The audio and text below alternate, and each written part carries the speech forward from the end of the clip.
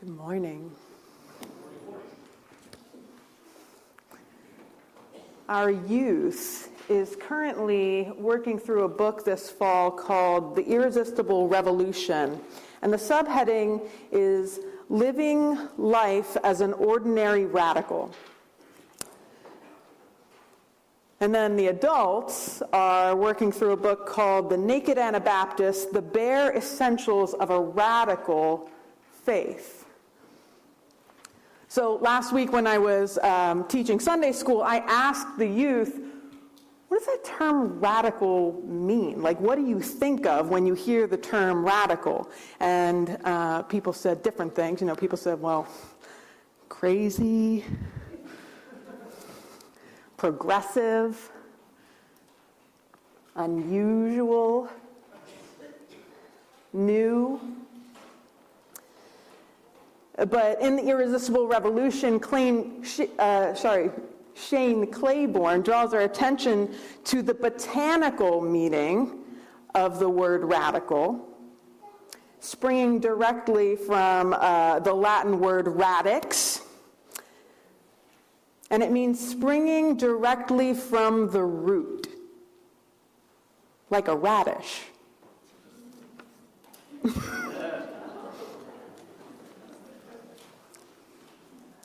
So this idea of being an ordinary radical, or as Murray puts it, embracing a radical faith, isn't necessarily aiming at being unusual or pushing the boundaries or being edgy or a little crazy.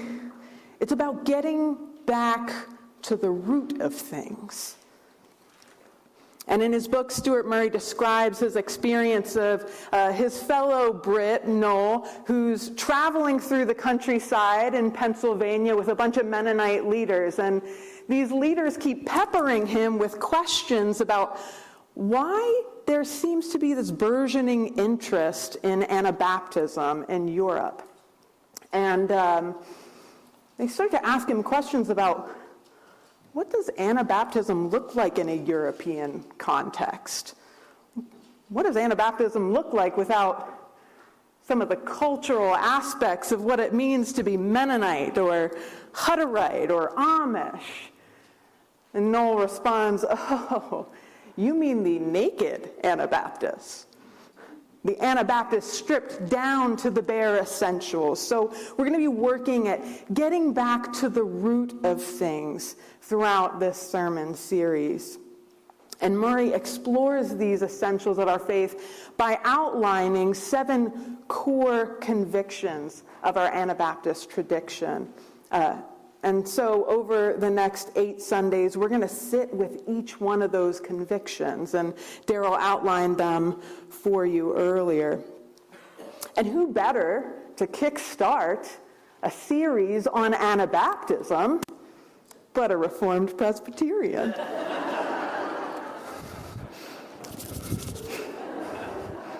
I'm excited. So I want us to turn in our bulletins into the sermon notes. And here you have listed for you the first of our 7 core convictions that we're going to be looking at this season. And I just want to invite you to listen. I'm going to read through it. I want you to just listen to the words.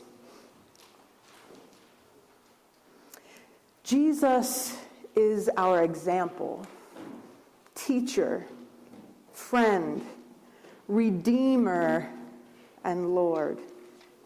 He is the source of life, the central reference point for our faith and lifestyle, for our understanding of church and our engagement with society. We are committed to following Jesus as well as worshiping him. Sit with that for a moment. Now I'm going to invite you to read it with me. Jesus is our example, teacher, friend, Redeemer, and Lord. He is the source of our life, the central reference point for our faith and lifestyle, for our understanding of church and our engagement with society. We are committed to following Jesus as well as worshiping him. So if Jesus is indeed our example and teacher and that central reference point, and I love that image of the compass as we think about Jesus as that central reference point, a pretty fair question to ask then is, well, who is this Jesus? Like, why? And our Colossians text gives us a really good sense of what the essence of Jesus really is. He's the image, the perfect visible manifestation of an invisible God. The author is saying to us, you want to know what God looks like? Look at Jesus. He's the sustainer. In him all things hold together. Christ actively maintaining the coherence of the cosmos. He is the head of the church. And I can't read this without thinking of My Big Fat Greek Wedding. Is anyone else thinking about that with me? Like, you know, they talk about how the man is the head of the family, but the woman is the neck. She can turn the head whichever way she wants. So if I were writing Colossians, I might even say Jesus is the neck of the church, right? He's the person who gives us our identity and our direction. And Jesus is the reconciling presence of God. It's through Jesus that peace is being restored between God and all of creation.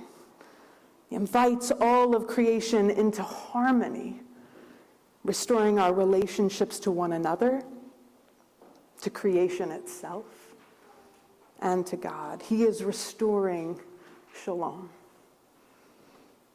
So in terms of the essence of Jesus, this is what we're talking about.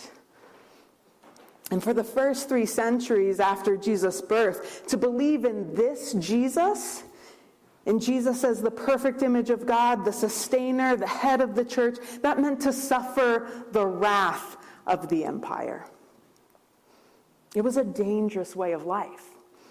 Because Jesus' way of life was a nonviolent confrontation of everything that the empire stood for. That's why they didn't like him, right? And so to claim Jesus as Lord and Savior meant to publicly denounce the empire. And that meant a lot of persecution for a lot of believers. And it wasn't the kind of persecution that we hear about these days. It wasn't that you couldn't pray in your school. And it wasn't that you couldn't say Merry Christmas, you had to say Happy Holidays, right? We're talking about bodies broken for this, right? It was a risky way to live. But in the 4th century, that all changed. Constantine came into power, and he had a dream that said, if you put a cross on the front of your shield, you're going to win this battle, and he did. And so from the margins of society, Constantine brought Christians into the center.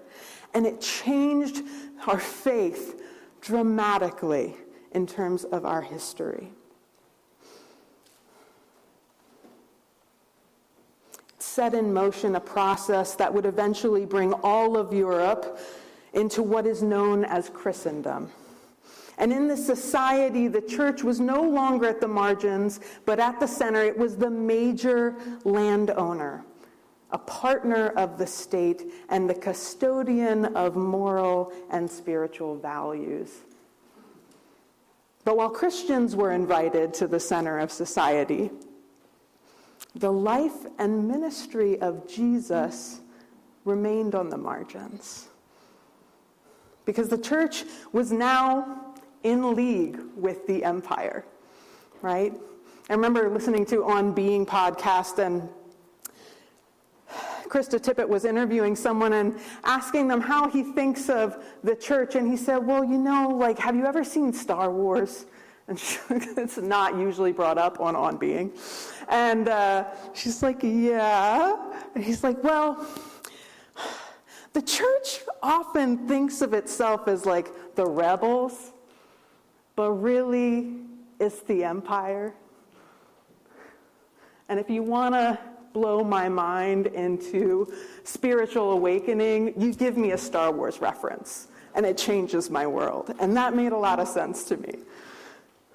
The church became the empire. And so certain aspects of Jesus were given a front seat in that empire, and certain aspects got diminished. And having correct doctrinal beliefs became the preoccupation. And so what it meant to be a Christian during this time in history meant to believe the right things about Jesus. And Murray points out in his book that we can hear this even in our creeds. Did anyone have to recite any creeds growing up in your churches? Some of you, few of you, most of you not, because you're Mennonite. But in my Presbyterian church, every week I was told and invited to recite that we believe in Jesus Christ, his holy Son, our Lord, who was conceived by the Holy Spirit, born of the Virgin Mary, suffered under Pontius Pilate, was crucified, dead, and buried. On the third day, he arose again from the dead, right? We knew it by heart. But notice what isn't in the creeds. The entire life and ministry of Jesus, right? Everything that happens between being born of the virgin birth and suffering under Pontius Pilate. And Anabaptists thought that was a lot to be missing, right? Maybe there's something in that space between. Jesus' life, it's not hard to see why it got kind of shooed out of there, because it's really antithetical to the priorities of the human kingdom. And often, Jesus' life is even antithetical to the established church. And to meditate on the life of Jesus means to look upon a Jesus who stops executions from happening, who breaks religious rules and traditions, who confronts the wealthy on a regular basis, who identifies with the oppressed and the poor and the sick, and who refuses to endorse the patterns of the state and the religious order. And so it makes sense that an established church prioritized the worship of some of Jesus, but neglected the most basic call that Jesus makes to his believers. And we can see it in our Luke passage this morning, when Jesus is moving toward a socially ostracized tax collector, and he gives them very simple, clear instructions. Follow me. And in fact, over and over, Jesus makes this very simple, clear call to people all throughout the Gospels. To Philip on the way to Galilee, to Simon and Andrew as they're fishing in their boats, to Matthew, another tax collector, to the rich young ruler when he says, go and sell all that you possess, give your money to the poor, and then follow me. And we see it here again, that invitation to Levi this morning. So Anabaptists find themselves yearning to marry orthodoxy, or the right belief, also with orthopraxy, the right practice. And the distinct feature of the Anabaptist tradition, and the root of this question, is the radical approach to discerning how we interface with that question, with what we believe and how it flows into our collective practice. And it's Jesus. our central reference point. Meditating together as a community about what does it mean to follow this person. At our last kids' night, we were talking about loving our neighbors and following Jesus, and I compared it to the childhood game Following the Leader. Y'all remember that game? Anyone still play that game? It's a fun game.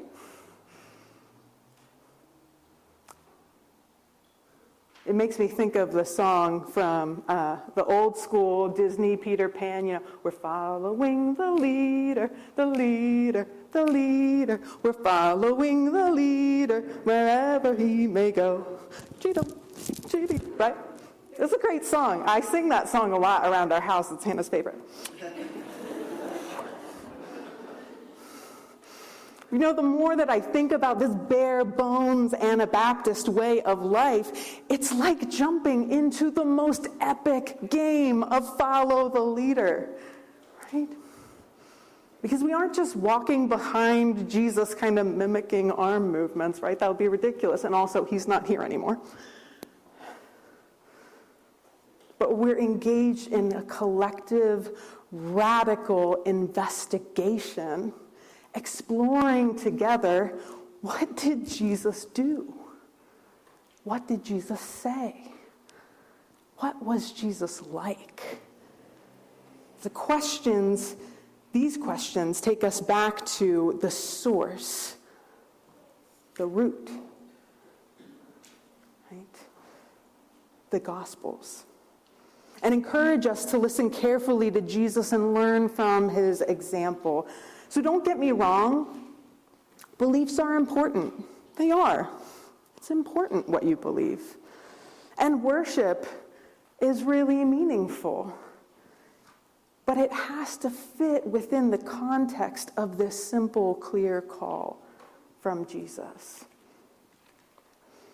And it's really important that I tell you all that I've learned that in this place. It's what drew me to Anabaptism. And I don't know what happens in every denomination, but when I came to East Chestnut, I was plagued with this really difficult question. I was looking for a church. I was trying to figure out why I was looking for a church. And I was trying to figure out, how do you start to look for a church? Because in our culture, there's a lot to pick from. There's a lot of menus. And I remember having a conversation with my friend Brittany one night. I was like, gosh, I don't even know how to begin. And she said, Elisa, look for the fruit. And so I stayed because I saw it. I saw fruit. And a lot of people in this room are probably still grappling with a similar question, what is it we are doing here? What are we doing here? Here, in church. And we may not always be doing it right. In fact, often we're not. There are a lot of ways to approach what it is we are doing. But what it is we're doing, you and I, friends, we're following the leader, the leader, the leader. We're following the leader wherever he may go. Amen.